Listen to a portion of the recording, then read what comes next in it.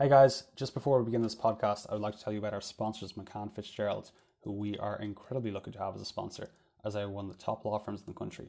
One of the things we've noticed about them, after speaking with so many different law firms, is that while clearly being a top tier firm, they also have a clear human touch to what they do and are very forward thinking. Partners are very involved with graduates and trainees, which seems to have cultivated this incredible culture where people stay for a long time because they enjoy it and feel part of the community.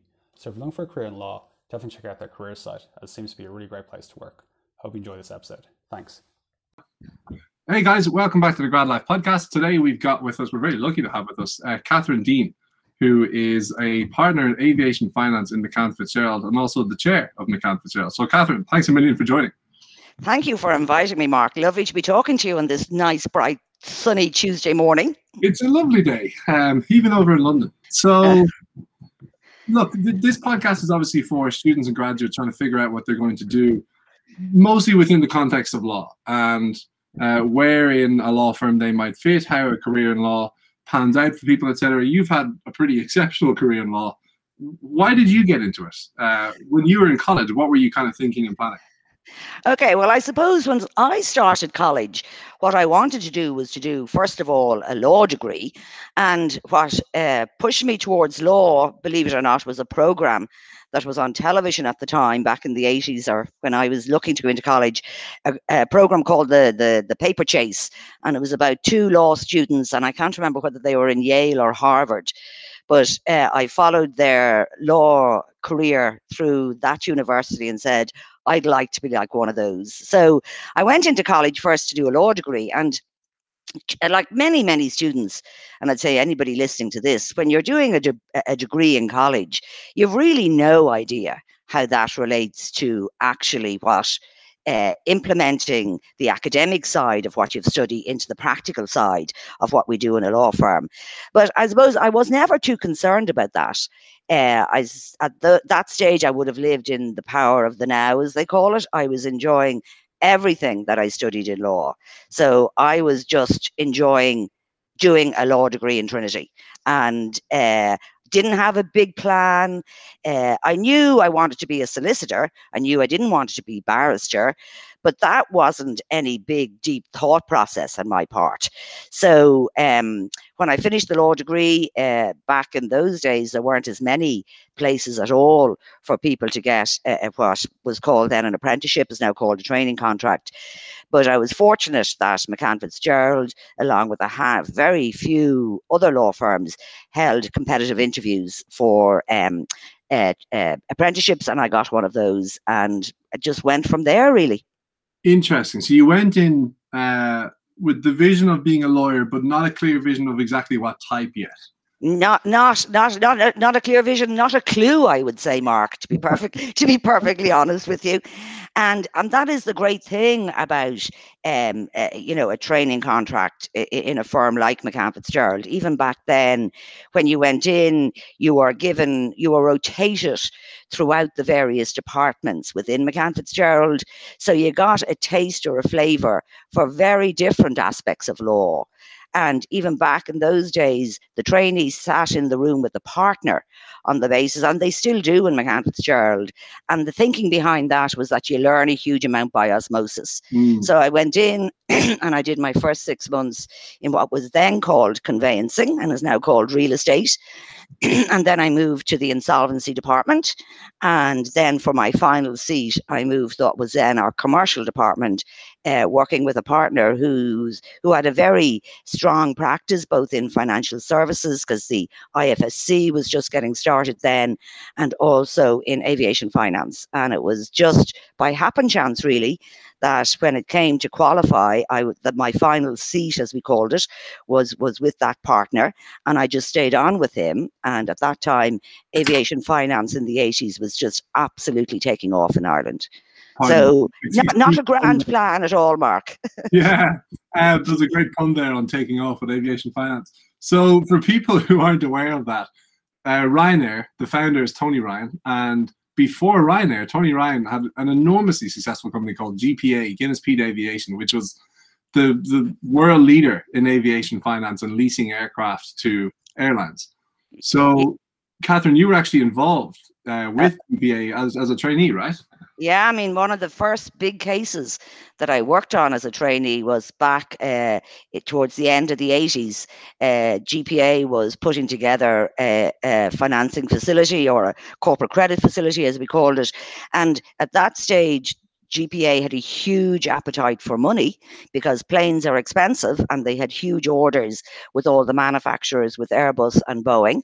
And the first case I worked on actually as a trainee was a 1.5 billion corporate debt facility. And to put that in context, at the time, it was the largest financing that had ever been done by a company that wasn't quoted on a stock exchange. So, I mean, if you think even today, to borrow 1.5 billion would be an enormous amount of money. But think of what it was like back in the 80s. It was an incredible amount of money.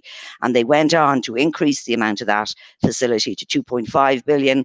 And they put together a number of equivalent facilities in a number of joint venture companies. So, I mean, it really was exciting. I mean, I remember going, the banks on the other side were represented by Freshfields, which was a big law firm in London that had a very strong banking and finance practice. And the first meeting that we had, there were so many people at the meeting that Freshfields, big law firm in London, didn't have a meeting room big enough for us all to be in the one room. So very exciting as a young trainee, going over to London, meeting top lawyers, top bankers, top advisors that were really at the very, very top of their game. And for me, working in McCann Fitzgerald with partners who are at the very top of their game and could absolutely compete knowledge-wise, ability-wise with partners in the top law firms around the world. Ah, interesting. So that must have been obviously in one way reassuring, but also quite inspiring to see, I'd imagine. Yeah, inspiring and scary at the same time, because as a young trainee, your job was really to assist and help the partners that I was working with. And a lot of, in that amount of money that was being borrowed, and the structure that we were using, was the first time that we were using ownership of assets by a special purpose company as the security mechanism, as opposed to traditionally having mortgages, and security over the individual asset. So a lot of new legal technology being developed. So, I mean, that was really exciting. Really, really exciting. Oh, that's really cool. The GPA thing I've always just been enthralled by. So you're talking about going over to Freshfields, and you say that these UK lawyers are at the top of their game, and that's the A-leagues and this sort of stuff. I would imagine that corporate Ireland back then, it wasn't on an international plane. Like a lot of the stuff going on wasn't A-leagues. Like it was kind of more of a regional or parochial feel to it. But GPA truly was, I'd imagine. Yeah, I mean, it was global. I mean, all of these aircraft, remember, that we were borrowing money to finance, were all on lease to airlines around the world. So you were dealing with the finance aspect of it, and then dealing with all the local jurisdictions around the world as regards taking security over aircraft, taking security over companies. I mean, back in the day, the leasing of a chattel, like everybody knew about leasing of land, but leasing of a chattel, some jurisdictions, they weren't even sure whether the leasing of a chattel was a concept that was actually recognised in their law. Other things like trust agreements that people on this side in a common law jurisdiction would very much take for granted. Many jurisdictions, civil jurisdictions in the Far East, jurisdictions in South America, many of them don't in their domestic law recognise the concept of a trust. So lots of things to be looked at that, as I said, now are part of the legal landscape that we're all working with, but then we were actually creating it. Do you see much of that? Like you've been in law for quite a while. Has law changed or evolved? Well, I think that absolutely. I think that the great thing about law is that it is evolving all of the time, because we have our body of law, and then you have entrepreneurs, and you have people in the finance world. They are continuously coming up with, one for a better word, new products to do business, and the role of the lawyer is to work out what of our current legal principles we can wrap around those new products that they're coming up with. So that's one big challenge. I think the other challenge is the whole area of regulation and the amount of law that is being produced and coming out, particularly out of the EU and particularly out on the regulatory side. Remember, when I was a trainee, we didn't have mobile phones, we didn't have Google search. So, I mean, the body of law was, in some cases, pieces of legislation that were 50, 60, 70 years old that were drafted at a time when many of the things that we were looking at and our clients were trying to do was never, ever envisaged by that legislation. Yeah. Like, so you don't allude directly to there, but I'm guessing we're talking about, say, the EU regulation of data requirements and all this sort of stuff. I'm interested in your take on that to the extent that you're allowed to share it. Mine is this. In doping with cycling and different sports, they say that the best paid kind of, what would they be, doctors or biologists, are paid by the cyclists and not the regulators. And so the dopers are always one step ahead of the referees. Is that the case, do you think, maybe with this technology stuff as well, where the large tech companies who are kind of under fire about their data regulations are always a step ahead of the regulators? And is that just a dynamic that's going to continue? Well, I don't know. I think on the whole data space, particularly, and we have a very strong data commissioner here, which is who's very alive to what is going on. So I think the answer to that is the ability in any regulated industry for the participants in the industry to stay ahead of the regulator, I think is directly related to the ability and talent and ambition of the regulator and the resources that regulator has. So I think, I'd say if you look back at the last financial crisis, and there was a lot of criticisms around our regulators in terms of the financial service industry and banks and lenders and whether they should have done more. And I think history would say, yes, they should have. But I think now there's a much bigger focus and awareness on having regulators, top class regulators in the area, rather than regulators that are there to fulfill a role rather than drive that role and be on top of the brief. Yeah, interesting. Lawyers from the McCann Fitzgeralds of the world are very well placed to go in and have a lot of public impact with that stuff, maybe after a corporate career. Do you see people do that much? Well, we do. What we see is a lot of even the partners in firms like McCann Fitzgerald in their current working life. I mean, they would have in a lot of work and advice they give to regulators and to others that they are wearing a public interest hat in it. So we'd be very conscious that if you look particularly at Ireland, which is, say, a centre of excellence for aviation, a lot of the big pharma, big tech companies are here. I mean, lawyers have to have the highest quality, integrity principles to maintain the integrity and attractiveness as Ireland as a jurisdiction to attract people in. So I think absolutely, the lawyers have to look after their clients and act in their best interest if the client is not on the regulator side. But I think you always, always, always have to remember that you're giving advice in a context of a jurisdiction, a place people live in. And so we would never think that you can be too smart in terms of pulling a fast one. So the type of advice we give would be much more broader than that. We would take account of many things and not just whether we can give advice that skirts the law. That wouldn't be an approach we would take. And that's, I think, due to so many years looking to protect a small jurisdiction like Ireland and to keep it at the very centre and fore of excellence in relation to the legal advice we give to our clients. Yeah, and it's standing in Europe as well.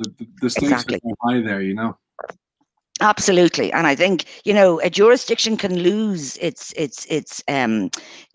attractiveness very quickly, and we look at it even in the aviation space, where we see many jurisdictions around the world trying to replicate the success that Ireland has had in that space. So you have Singapore, Hong Kong, and many of the throughout China, they've set up like tax-free zones, very much like what would have been originally set up down in Shannon and in the IFSC, and they would very much like, you know, to take the business that Ireland has. So we are very, very conscious in everything we do to make sure that we maintain the excellent standards within Ireland that continues to make Ireland attractive as a location for global businesses, global equity providers, global players in aviation continue to come to Ireland. Yeah, it must have been amazing to have been part of that wave. Like the 30 years, I'd say, of riding the wave of what Ireland has been the best at commercially, I would say, ever, from my knowledge anyway. Yeah, it must have been so much fun and, yeah, hugely rewarding.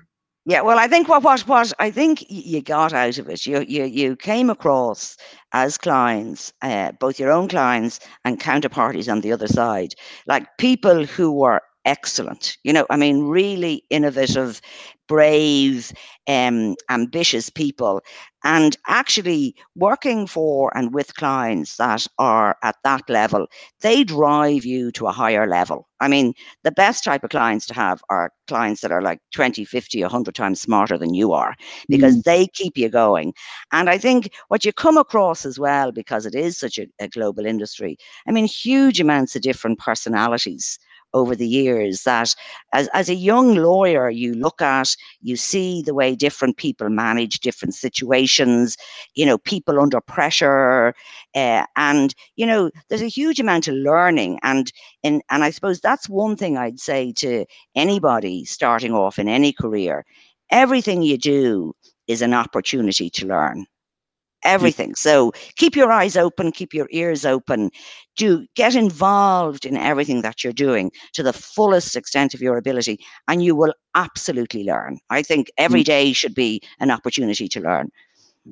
Yeah, for sure. I'm just thinking about like that education. There'd be a huge business component to that education. And I guess where that question comes from is a lot of lawyers, very successful ones, go into law having done a business degree. And a lot of young business students out there are probably tempted by law and wondering if there's a place for it in them or if their commercial appetites will be met. And it sounds like a lot of the activity, like something I've learned on this series myself, is it is hugely commercial. And you are essentially business people just with a certain skill set pertaining to the law. What would be your comment on that? Well, I mean, I remember giving a piece of advice when I was a young lawyer, which was when you're looking at transactions and they're very complicated and you're wondering why they're doing them, someone said to me, always follow the money. So work out where the money starts off and where the money ends up. And, you know, and I think that is one thing that clearly lawyers need to do. You need to understand what the client is trying to achieve, you know, where they want to end up at the end of a transaction. So I do think that yes, you have to be able to understand the business imperative of why a client is doing a particular thing. And then our job then is to put structure around that as regards the legal structure, and to make sure it works, and to make sure if things go wrong, that you've legislated for that within your documents. So you are following the money, but at the same time looking around corners. So what could go wrong in this? And let's see if we can minimize the risk on that in the documentation. What would you say to the business students who are thinking about going into law, like from a business degree? They have to do those conversion exams, but they're on a level playing field, right? Yeah. Oh, well, you know, we would have had over the years, and still have in McCann Fitzgerald, a number of associates, a number of partners that didn't do either a business degree or a law degree. So, I mean, I had one terrific trainee and a young associate that worked with me a number of years ago. He had an archaeology degree. But I'll tell you what it was, what all of the people who had came from a discipline, say, that wasn't law or wasn't business, what they had was an inquiring mind. Their mind was open to absorb information. So I think that's what it's about. You can do a law degree and not have an inquisitive mind or an open mind, and you're not in any better position than someone who has an open mind and has no law degree. So I think it is all about, ability to learn, to listen, to open up your mind, not to box yourself into any particular way that you think, well, I haven't got a law degree, therefore I can't look at a legal problem. Absolutely not. I mean, if someone said to me, would I read an archaeology book? Yes, I would. I'd read it. I'd try and work it out. But like the same is true, and like you're not going anywhere without an open mind. We had a great chat with Karen Harty about this, and her kind of trick was to read fiction and not to, a lot of people these days feel like they need to cram as much non-fiction into it as possible and get inverted commas smarter. But if you want to get anything, get wiser by reading stories. And any other kind of tips or tricks like that on how to feed that inquisitiveness, because bearing in mind a lot of these guys are they're just out of a rote educational system to do the leaving cert. They're kind of told to hit these marks and then things will progress. But I think what you have to do is that, like, all of us are different, right? And the way we work and the way we approach our work is very different, right? But I do think that what I've always, like, when you start off as a young lawyer, when I was starting off at GPA, I knew nothing. At no point saying I knew a little bit. I knew nothing, but I didn't I wasn't afraid. Maybe that's the point. I wasn't afraid, and I wasn't afraid because I knew that I wasn't stupid, and the reason why I didn't know it was not something I should be ashamed of. And actually, if you don't know something, and this is really, really key, I think, never, ever be afraid to ask a question, and never, ever, ever pretend you understand something when you don't, right? So, and that's not to say you ask a question without trying to work out the answer. But if you've tried your best to work out the answer or to work out what's going on and you still can't move forward, then you go and you ask the question and you ask someone to explain it to you. Because, if you don't follow it, it may be just that there genuinely is a piece of missing information. Somebody could have misexplained something to you. You could have picked up something the wrong way. So I never felt it was a problem not being able to follow anything, provided you didn't pretend or, so that's what I would say. Speak up, ask a question. It's funny, I fell into that trap myself in an investment bank as a grad, so I would definitely echo that. I think that's really important. A bit of a left field question for you. When you joined the firm in 1984, did you imagine that it would one day have a woman chair? Well, now that's a very interesting question, because when I arrived in McCann Fitzgerald in 1984, I had a sense at that stage that McCann Fitzgerald at that stage had quite a number of female partners, probably, and I don't know whether this is absolutely correct, but my sense was we had more female partners than any of the other equivalent sized law firms in Dublin at the time. And my sense in McCann Fitzgerald was it seemed to be full of amazing women partners. And in McCann Fitzgerald, the approach the whole time from the first day I walked in, I wasn't Catherine Dean, a female lawyer. I was Catherine the lawyer. So people only ever judged you on your ability as a lawyer, what you spoke, what you wrote, what you read. So, I'd have thought going into a firm like McCann Fitzgerald, there was absolutely no boundaries for anybody. It was, we practiced and lived diversity and inclusion before anybody was even beginning to talk about diversity and inclusion. So I never felt, and even going to meetings when, you might be the only female in the room, I was never, ever concerned about that. I was only ever concerned about fulfilling my job, which was to be a lawyer. And I suppose I was very fortunate in aviation finance and the space that I worked in. A huge amount of strong women clients that I've had over the years as well, that have shaped and contributed to Ireland as a centre of excellence for aviation. So I saw women at the top of their game as being something that I took for granted. I didn't think it wasn't any struggle whatsoever. That's very. I wasn't expecting that. That's very. I knew Charles was good on this sort of stuff, but I didn't know that would be rooted as far back as the 80s and obviously beyond. If it was like that when you got there. Oh, absolutely, absolutely. That there was nothing in my mind that thought the legal environment or legal environment in Dublin or legal environment globally or aviation finance was an area that women shouldn't even think about. Never occurred to me. Is law ahead on that front, do you think? I think it is. I think it is. I think if you look at the number of lawyers that are getting practicing certs every year from the Law Society, I think it's probably 65, maybe female, thereabouts. The bench is very representative, has a strong number of judges. So yes, I do think that as regards female representation, the law has a very, very good reputation in that regard.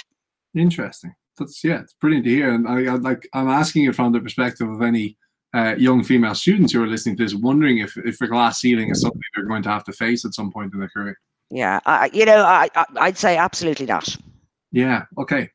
Okay, we're running out of time here, so I think I might jump into the last 3 questions for you, which in any order you choose would be any book you recommend, any advice, the best advice you've been given, and then a quote to live by if you have one.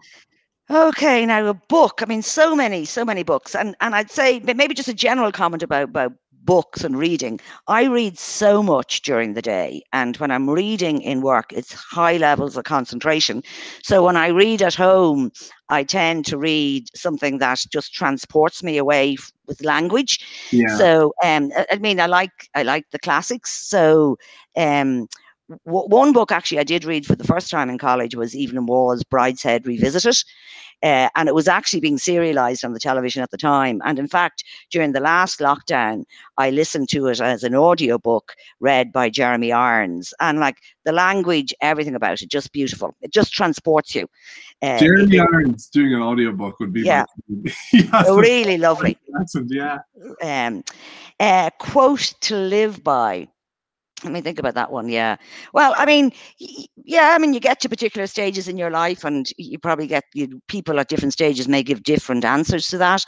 But my view is in every aspect of your life, a little bit of kindness and good humor goes a long way.